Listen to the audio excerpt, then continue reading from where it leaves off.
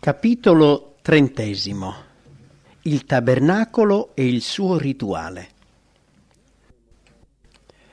Mentre Mosè era sulla montagna davanti a Dio, ricevette quest'ordine: «Mi facciano un santuario perché io abiti in mezzo a loro», e indicazioni su come costruire il tabernacolo.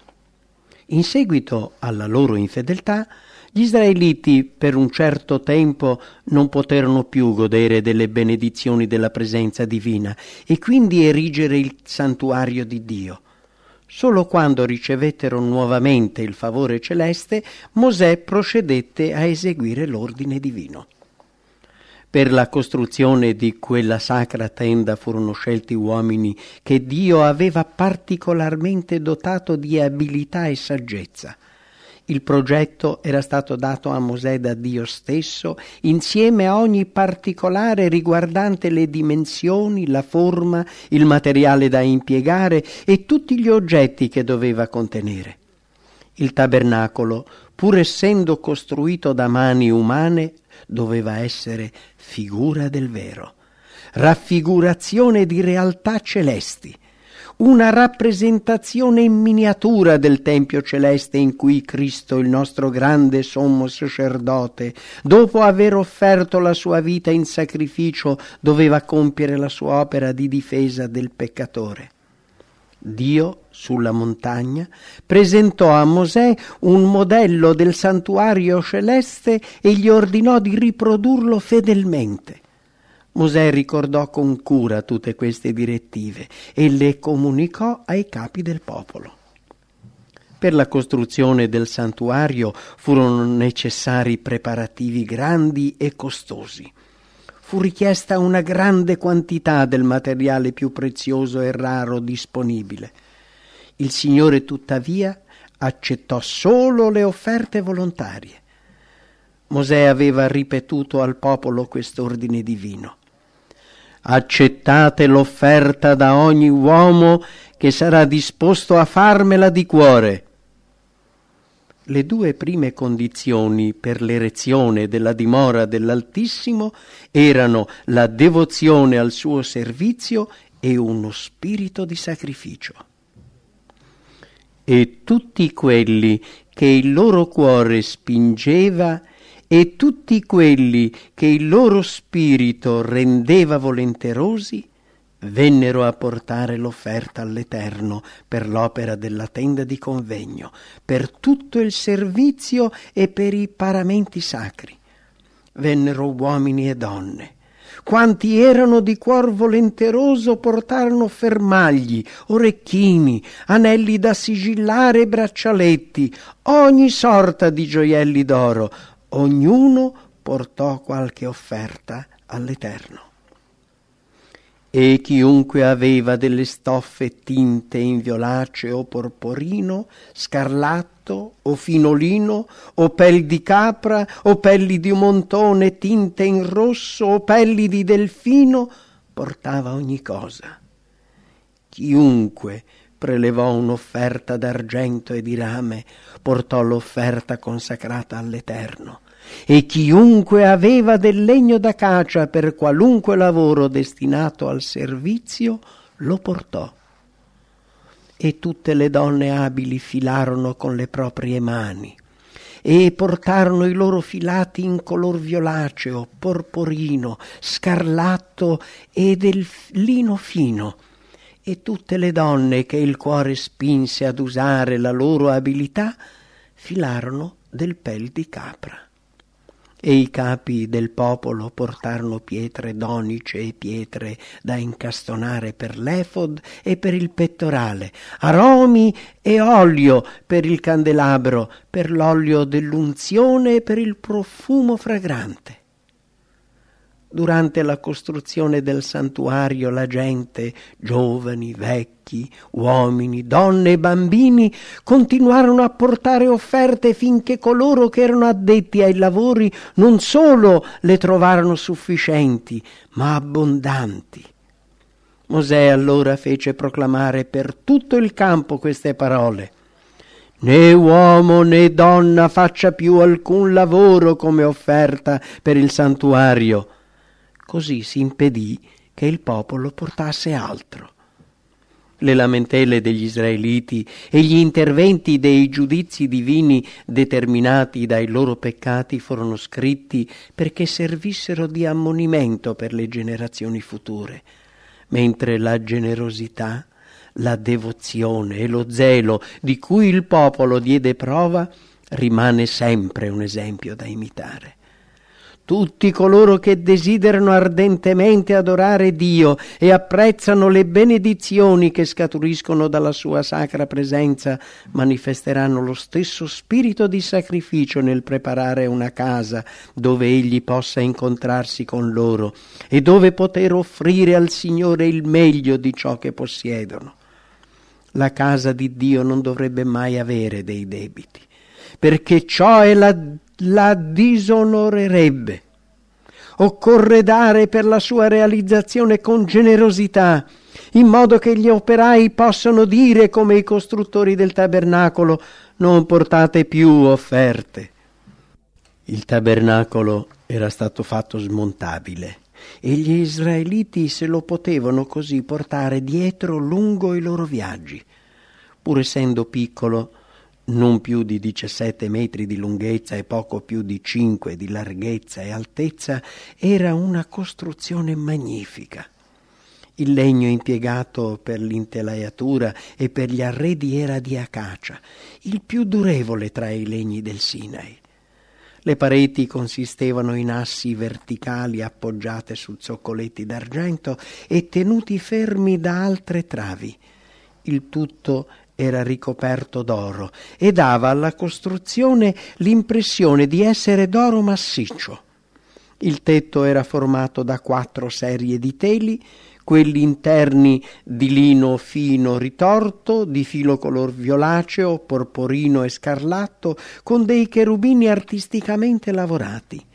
Gli altri 3, rispettivamente di pelli di capra e di montone tinti di rosso e di pelli di delfino, che completavano la copertura.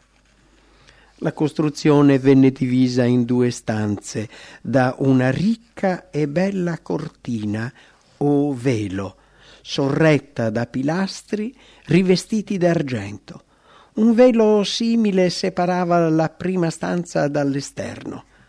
Questi teli, come del resto gli altri che ricoprivano l'interno formando il soffitto, erano di magnifici colori: blu, porpora, scarlatto, disposti magnificamente, mentre i cherubini che rappresentavano le schiere angeliche che operano nel santuario celeste e che servono il popolo di Dio in terra erano intessuti con fili d'oro ed argento. La sacra tenda era circondata da una corte a cielo aperto, limitata da una cortina di fino lino sostenuta da pilastri di rame e il cui ingresso, rivolto verso oriente, era formato da cortine di materiale costoso e da magnifici manufatti, anche se di valore inferiore di quelli del santuario. Dato che i teli che circondavano il cortile erano alti solo la metà delle pareti del tabernacolo, quest'ultimo poteva essere osservato facilmente da chi si trovava all'esterno. Nel cortile, vicino all'ingresso, vi era un altare di rame per i sacrifici. In esso venivano bruciati tutti i sacrifici offerti all'Eterno tramite il fuoco, e sui corni di questo altare veniva spruzzato il sangue dell'espiazione. Tra l'altare e l'ingresso del tabernacolo vi era la vasca, anch'essa di rame, fatta con gli specchi donati generosamente dalle donne israelite.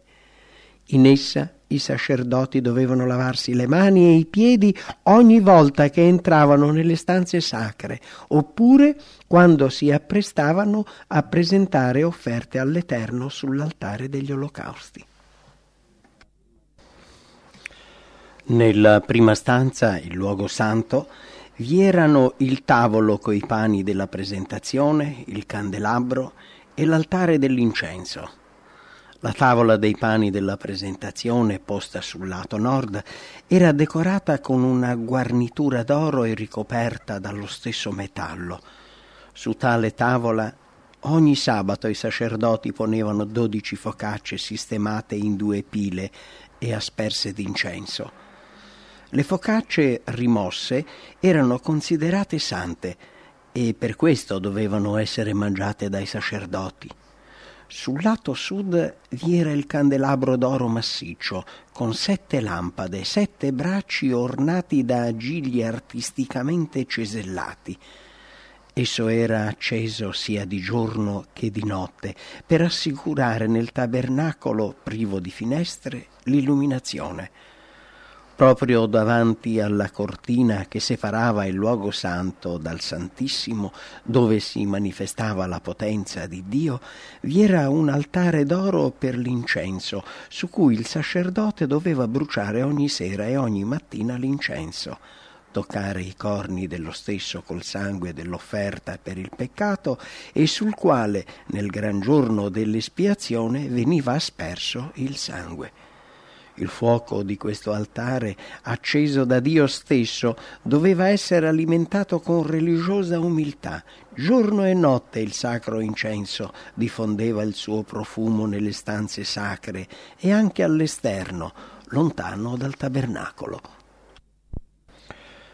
Al di là della cortina interna vi era il luogo santissimo, il centro del servizio simbolico dell'espiazione e dell'intercessione che univa il cielo alla terra.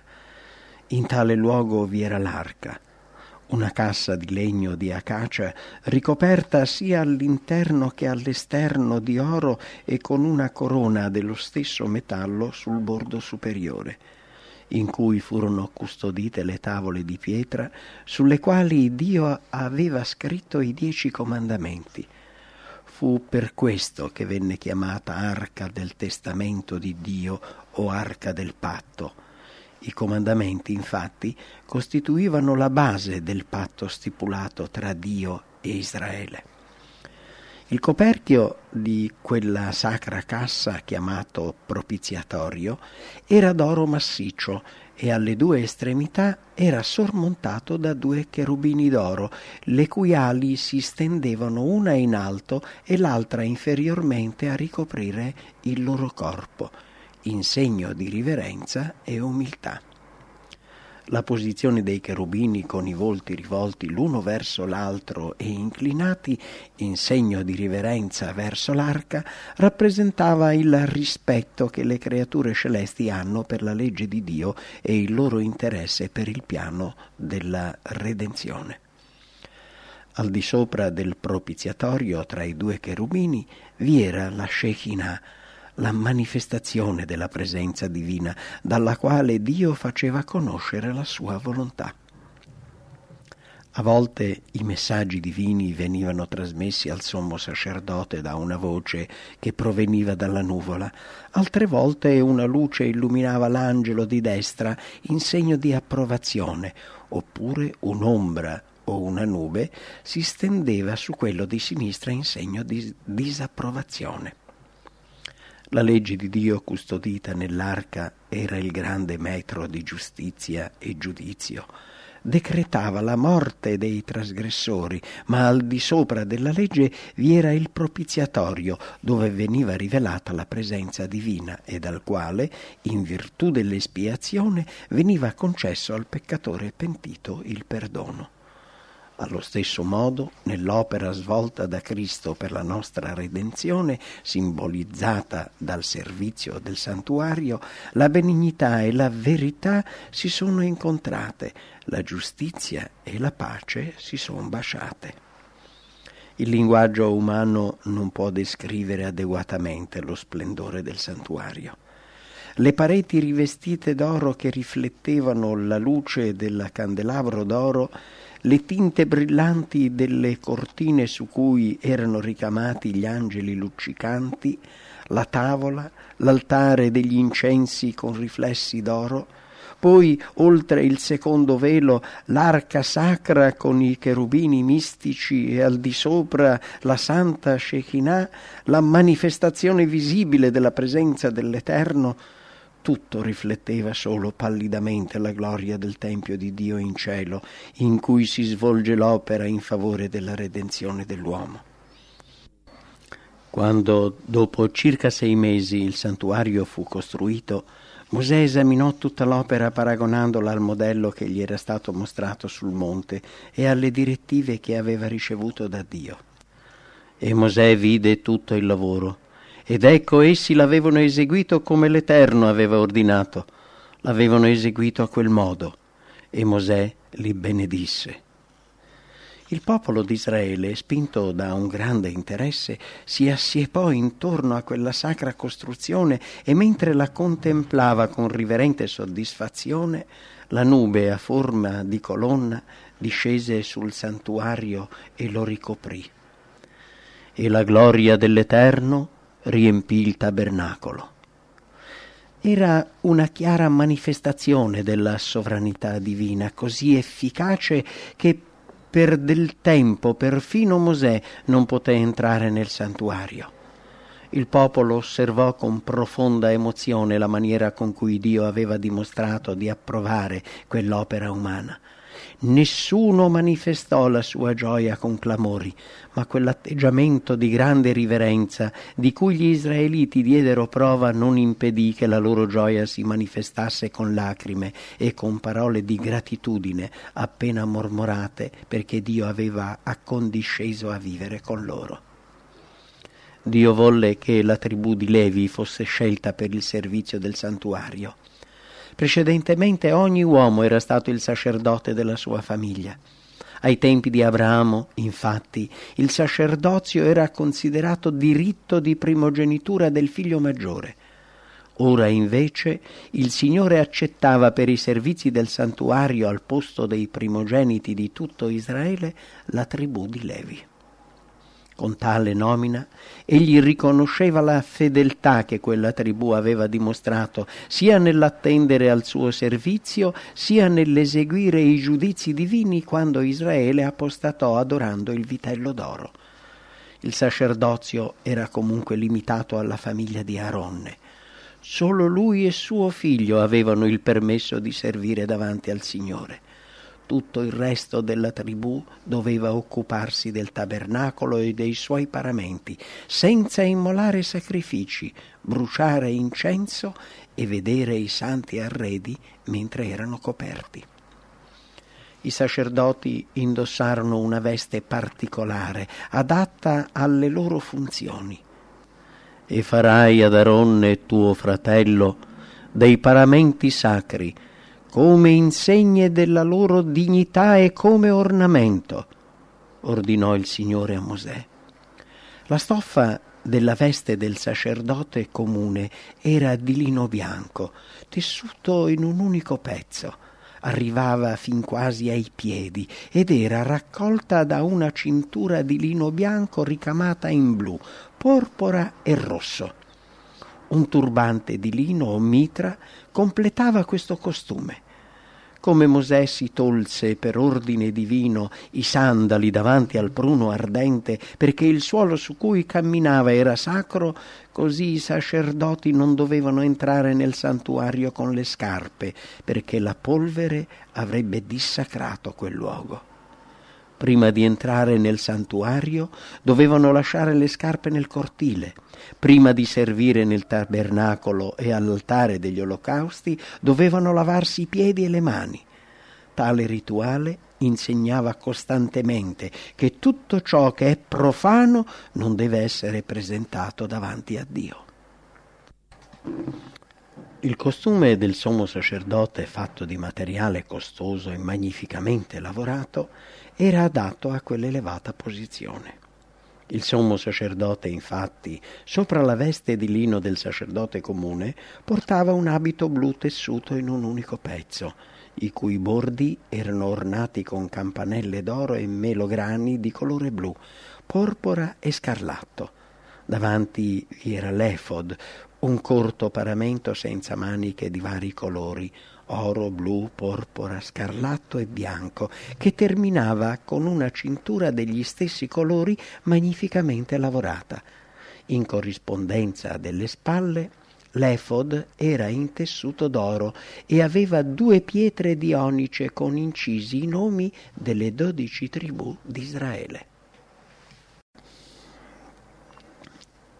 Sopra l'efod vi era il pettorale, il paramento sacerdotale più sacro, dello stesso materiale dell'efod, a forma di un quadrato lungo una spanna e sospeso dalle spalle con una corda azzurra e anelli d'oro. L'orlo era formato da varie pietre preziose, le stesse dei 12 fondamenti della città di Dio. Sul pettorale vi erano 12 pietre incastonate su oro, sistemate in file di 4, e come quelle poste sulle spalle avevano incisi i nomi delle tribù. Il Signore aveva infatti detto: «Così Aronne porterà i nomi dei figliuoli di Israele incisi nel pettorale del giudizio, sul suo cuore, quando entrerà nel santuario per conservare del continuo la ricordanza dinanzi all'Eterno». Allo stesso modo Cristo, il grande sommo sacerdote, che presenta il suo sangue davanti al Padre in difesa del peccatore, porta sul suo cuore il nome di ogni anima pentita e credente.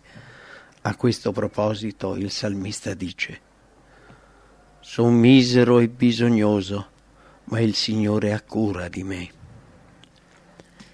Ai lati del pettorale vi erano 2 grosse pietre molto luminose, chiamate Urim e Tummim, attraverso cui Dio faceva conoscere la sua volontà al sommo sacerdote. Infatti, quando venivano poste all'Eterno domande che implicavano una decisione, l'approvazione divina si manifestava attraverso un alone che circondava la pietra preziosa situata alla destra, mentre la disapprovazione da un'ombra scura sulla pietra di sinistra. La mitra del sommo sacerdote era un turbante di lino bianco con una placca d'oro posta su un nastro blu su cui era scritto: «Santo all'Eterno».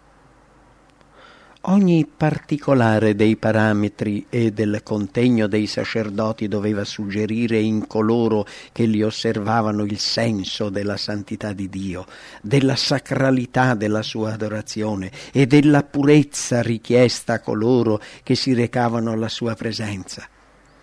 Il Signore aveva dato a Mosè precise ed esplicite istruzioni riguardanti ogni punto di questo importante servizio tipico, perché sia il santuario sia il servizio dei sacerdoti doveva essere figura ed ombra delle cose celesti.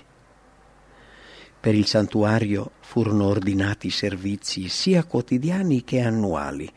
Quello quotidiano veniva eseguito sull'altare degli olocausti nel cortile del tabernacolo e nel luogo santo, mentre il servizio annuale nel Santissimo. Solamente il sommo sacerdote poteva vedere il luogo più interno del santuario, quando vi entrava una volta l'anno dopo una preparazione accurata e solenne. Si presentava tremante davanti a Dio e mentre il popolo aspettava il suo ritorno in riverente silenzio, innalzava al Signore le preghiere più profonde per invocare la benedizione divina. Il sommo sacerdote, mentre Dio si incontrava con lui in una nube di gloria, faceva davanti al propiziatorio la purificazione del popolo. Se rimaneva nella tenda più del tempo convenuto, gli israeliti cominciavano a temere che fosse stato fulminato dalla gloria del Signore per i peccati commessi da lui e dal popolo. Il servizio quotidiano consisteva nelle offerte che venivano consumate la sera e la mattina, nell'offerta del fragrante incenso innalzato dall'altare d'oro e in quelle speciali per i peccati individuali. Inoltre Vi erano offerte presentate in occasione dei sabati, dei nuovi mesi e delle feste speciali. Ogni mattina e ogni sera un agnello di 1 anno veniva immolato sul fuoco dell'altare con del cibo.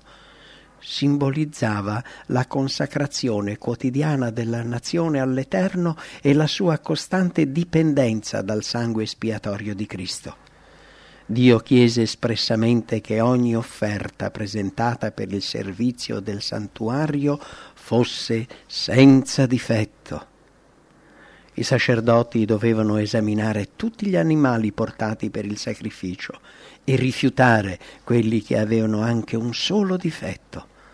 Solo un'offerta senza difetto poteva simbolizzare la completa purezza dell'offerta di Cristo. Agnello senza difetto né macchia.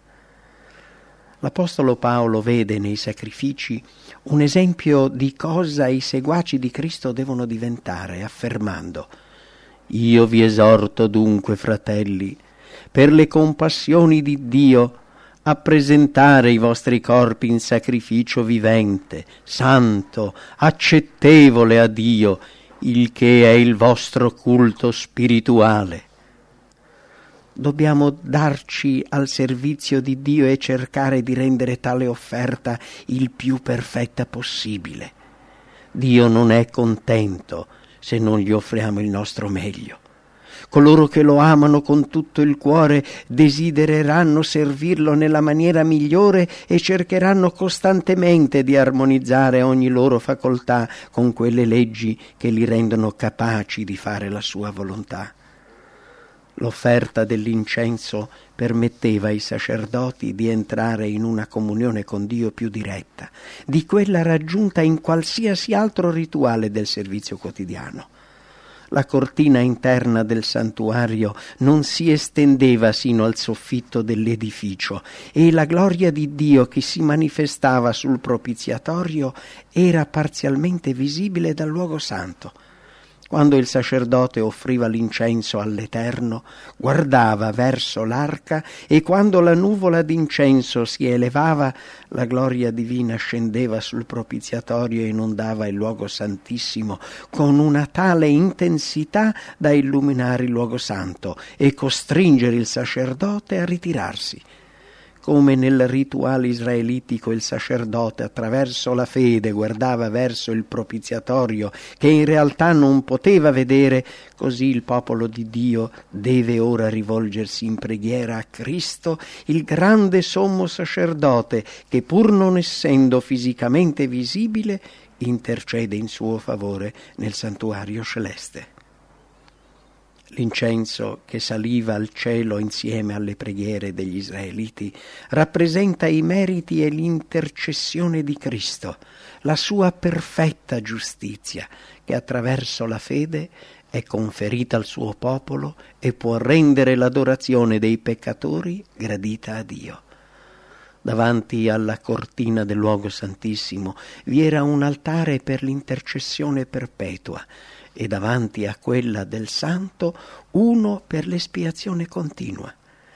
Ci si poteva avvicinare a Dio tramite il sangue e l'incenso, simboli che ricordano il grande mediatore attraverso cui i peccatori possono avvicinarsi all'Eterno, il solo che può assicurare all'anima pentita e credente la misericordia e la salvezza. Quando i sacerdoti entravano la mattina e la sera per il sacrificio nel luogo santo, per la presentazione dell'incenso nella corte antistante il sacrificio quotidiano, era pronto per essere offerto sull'altare. Questo era un momento particolarmente interessante per i fedeli che si riunivano intorno al tabernacolo. Essi, prima di giungere in presenza di Dio attraverso il ministero dei sacerdoti, dovevano ricercarlo con grande serietà e confessare i peccati. Poi si univano in preghiere silenziose con il volto rivolto verso il luogo santo. Le loro richieste si elevavano così insieme alla nuvola di incenso sorretta da una fede fondata sui meriti del Salvatore promesso, prefigurato dal sacrificio di espiazione.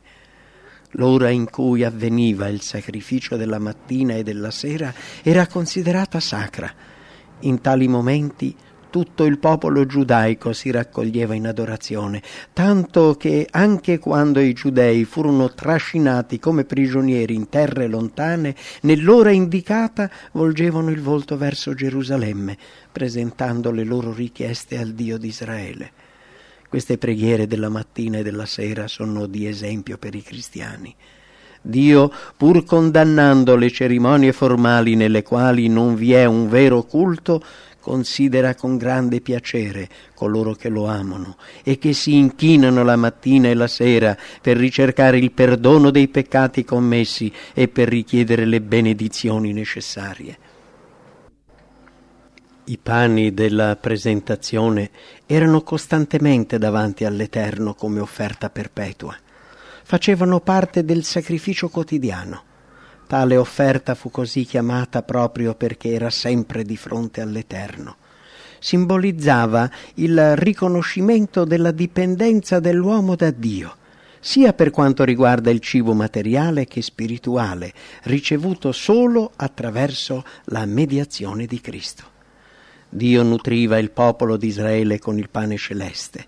Gli israeliti quindi dipendevano dalla generosità di Dio, sia per il cibo materiale che per le benedizioni spirituali. La manna e i pani della presentazione indicavano Cristo, il pane vivente, sempre in presenza di Dio per noi. Egli infatti disse di se stesso: «Io sono il pane della vita, che discende dal cielo». Sui pani veniva posto dell'incenso, e quando essi ogni sabato venivano sostituiti con pani freschi, l'incenso veniva bruciato sull'altare come ricordo davanti a Dio. La parte più importante del rituale quotidiano era il servizio compiuto in favore dei singoli israeliti. Il peccatore pentito portava la sua offerta all'ingresso del tabernacolo e dopo aver posto la mano sul capo della vittima confessava il proprio peccato. Era come se tale peccato fosse trasferito sul sacrificio innocente. L'animale veniva poi ucciso dallo stesso trasgressore e il sangue portato dal sacerdote nel luogo santo e spruzzato davanti alla cortina che nascondeva l'arca contenente la legge che il peccatore aveva trasgredito. In questa cerimonia, attraverso il sangue, il peccato veniva trasferito simbolicamente nel santuario. In alcuni casi il sangue non veniva portato nel luogo santo, ma la carne doveva essere mangiata dal sacerdote come Mosè aveva chiesto ai figli di Aronne. L'Eterno ve l'ha dato perché portiate l'iniquità della raunanza. Entrambe le cerimonie simbolizzavano allo stesso modo il trasferimento del peccato dal pentito al santuario. Questo era il rituale seguito giorno dopo giorno tutto l'anno. Dato che i peccati di Israele erano così trasferiti nel santuario, contaminando il luogo santo, era necessaria un'opera speciale per la rimozione dei peccati. Dio ordinò allora che i 2 luoghi del santuario e l'altare fossero purificati. E farà 7 volte l'aspersione del sangue col dito sopra l'altare, e così lo purificherà e lo santificherà a motivo delle impurità dei figliuoli di Israele. Una volta l'anno, nel giorno solenne dell'espiazione, il sacerdote entrava nel luogo santissimo per la purificazione del santuario, completando il servizio di un anno. Nel giorno dell'espiazione 2 capretti venivano portati all'ingresso del tabernacolo, dove si tirava a sorte per scegliere quale doveva essere dato all'Eterno e quale ad Azazel. Il capro tirato a sorte per primo doveva essere sacrificato per il peccato del popolo e il sacerdote doveva portare il sangue all'interno della cortina e spruzzarlo sul propiziatorio. Così farà l'espiazione per il santuario a motivo delle impurità dei figliuoli di Israele, delle loro trasgressioni e di tutti i loro peccati. Lo stesso farà per la tenda di convegno che è stabilita fra loro, in mezzo alle loro impurità. Aaronne poserà ambedue le mani sul capo del capro vivo, confesserà sopra esso tutte le iniquità dei figliuoli di Israele, tutte le loro trasgressioni, tutti i loro peccati, e li metterà sulla testa del capro. Poi, per mano d'un uomo incaricato di questo, lo manderà via nel deserto, e quel capro porterà su di sé tutte le loro iniquità in terra solitaria, e sarà lasciato andare nel deserto. Solo quando il capro veniva così abbandonato, il popolo si considerava liberato dal peso dei propri peccati. Mentre l'opera dell'espiazione procedeva, ognuno doveva umiliarsi. Tutto il popolo lasciava le proprie occupazioni e trascorreva quel giorno in grande umiliazione davanti a Dio, pregando, digiunando e ricercando sinceramente il Signore. Questo servizio annuale insegnava al popolo l'importante verità della purificazione. Ma le offerte per il peccato presentate durante l'anno, pur indicando che un sostituto era stato accettato al posto del peccatore, non volevano significare che quel sangue versato avesse compiuto l'espiazione completa del peccato, perché esso era solo un mezzo per trasferire il peccato nel santuario. Con l'offerta del sangue il peccatore riconosceva l'autorità della legge, confessava le proprie trasgressioni ed imprimeva la sua fede in colui che avrebbe preso su di sé il peccato del mondo, ma non era completamente liberato dalla condanna della legge. Nel giorno dell'espiazione il sommo sacerdote, dopo aver fatto un'offerta per la congregazione, si recava nel luogo santissimo dove aspergeva il sangue sul propiziatorio, sopra le tavole della legge. Quella legge, quindi, che reclamava la vita del peccatore, era soddisfatta. Poi, in veste di mediatore, il sacerdote si caricava dei peccati, portando così, quando lasciava il santuario, il peso della colpa di Israele. Poi all'ingresso del tabernacolo imponeva le mani sulla testa del capro espiatorio, confessando tutte le iniquità dei figliuoli di Israele, tutte le loro trasgressioni, tutti i loro peccati, mettendoli sulla testa del capro. E quando il capro veniva allontanato dal campo, portava su di sé tutti i peccati del popolo e quest'ultimo non veniva più considerato colpevole. Questo era il rituale seguito in quel che è figura e ombra. Esso era una figura per il tempo attuale, conformemente alla quale s'offrono doni e sacrifici, e i suoi luoghi santi erano cose raffiguranti quelle nei cieli. Cristo, il nostro grande sommo sacerdote, è ministro del santuario e del vero tabernacolo che il Signore, non un uomo, ha eretto. In una visione l'apostolo Giovanni vide il tempio di Dio in cielo con 7 lampade ardenti davanti al trono. Inoltre vide un angelo che aveva un turibolo d'oro e gli furono dati molti profumi affinché li unisse alle preghiere di tutti i santi sull'altare d'oro che era davanti al trono. È quindi evidente che al profeta fu concesso di osservare il luogo santo del santuario celeste dove vide 7 lampade ardenti, l'altare d'oro, rappresentati nel santuario terrestre dal candelabro d'oro e dall'altare dei profumi. Nuovamente il tempio di Dio che è nel cielo fu aperto e il profeta vide al di là della cortina il luogo santissimo. Qui contemplò l'arca del suo patto, rappresentata dalla cassa sacra fatta costruire da Mosè per contenere la legge di Dio. Mosè fece il santuario terreno secondo il modello che aveva veduto. Paolo dichiara che il tabernacolo e tutti gli arredi del culto, quando furono terminati, erano cose raffiguranti quelle nei cieli. Giovanni dice che vide il santuario in cielo, quel santuario in cui Gesù opera in nostra difesa, quello di cui il tabernacolo di Mosè era solo una copia.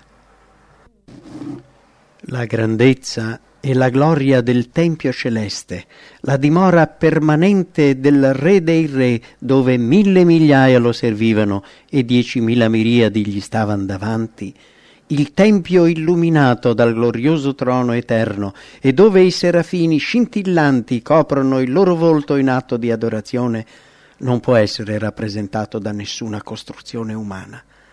Tuttavia, le importanti verità concernenti il santuario celeste e la grande opera che vi si compie per la redenzione dell'uomo dovevano essere insegnate attraverso il santuario terrestre e il suo rituale. Il Salvatore iniziò la sua opera di sommo sacerdote dopo l'ascensione. L'Apostolo Paolo dice: Cristo non è entrato in un santuario fatto con mano, figura del vero, ma nel cielo stesso, per comparire ora al cospetto di Dio per noi. Come il ministero di Cristo doveva consistere in 2 grandi parti, ciascuna delle quali con un periodo di tempo preciso e con un luogo ben determinato, il santuario celeste, così il rituale che ha valore simbolico, consisteva in 2 parti, il servizio quotidiano e quello annuale, a ognuno dei quali compete una parte del tabernacolo. Quando Cristo ascese al cielo, apparve in presenza di Dio per intercedere attraverso il suo sangue per i credenti pentiti. Allo stesso modo il sacerdote, nel suo servizio quotidiano, aspergeva il sangue del sacrificio nel luogo santo in favore del peccatore. Il sangue di Cristo, mentre poteva liberare il peccatore pentito dalla condanna della legge, non cancellava il peccato che rimaneva nel santuario fino all'espiazione finale. Allo stesso modo, nel santuario terreno, il sangue dei sacrifici per il peccato allontanava il peccato dal penitente, ma rimaneva nel santuario fino al giorno dell'espiazione. Nel giorno solenne del giudizio finale, i morti saranno giudicati dalle cose scritte nei libri secondo le opere loro. Allora, per virtù del sangue espiatorio di Cristo, i peccati di coloro che si sono sinceramente pentiti saranno cancellati dai libri del cielo. Il santuario sarà così liberato, purificato dal ricordo del peccato. Nel santuario terreno questa grande opera di espiazione o di cancellazione dei peccati era rappresentata dal rituale del giorno dell'espiazione. La purificazione del santuario terreno, compiuta dall'allontanamento dei peccati che lo avevano contaminato per virtù del sangue dei sacrifici offerti dai penitenti. Come nella purificazione finale, i peccati di coloro che si sono pentiti sinceramente saranno cancellati dai registri del cielo per non essere più ricordati o rievocati, così nel servizio terreno essi dovevano essere portati via nel deserto, allontanati per sempre dalla congregazione. Dal momento che Satana è all'origine del peccato, è l'istigatore di tutti i peccati che hanno determinato la morte del Figlio di Dio, la giustizia reclama la sua punizione finale. L'opera di Cristo per la redenzione dell'uomo e la purificazione dell'universo dal peccato terminerà con il trasferimento del peccato dal santuario celeste a Satana, che ne porterà tutte le conseguenze. Allo stesso modo, nel rituale mosaico, l'anno religioso si concludeva con la purificazione del santuario e con la confessione dei peccati sulla testa del capro. Così, sia attraverso il tabernacolo, sia attraverso il tempio che sarà eretto in sua vece, il popolo imparava ogni giorno le grandi verità relative alla morte e al ministero di Cristo e inoltre, una volta l'anno, vedeva profeticamente il momento finale del gran conflitto tra Cristo e Satana, la purificazione finale dell'universo dal peccato e dai peccatori.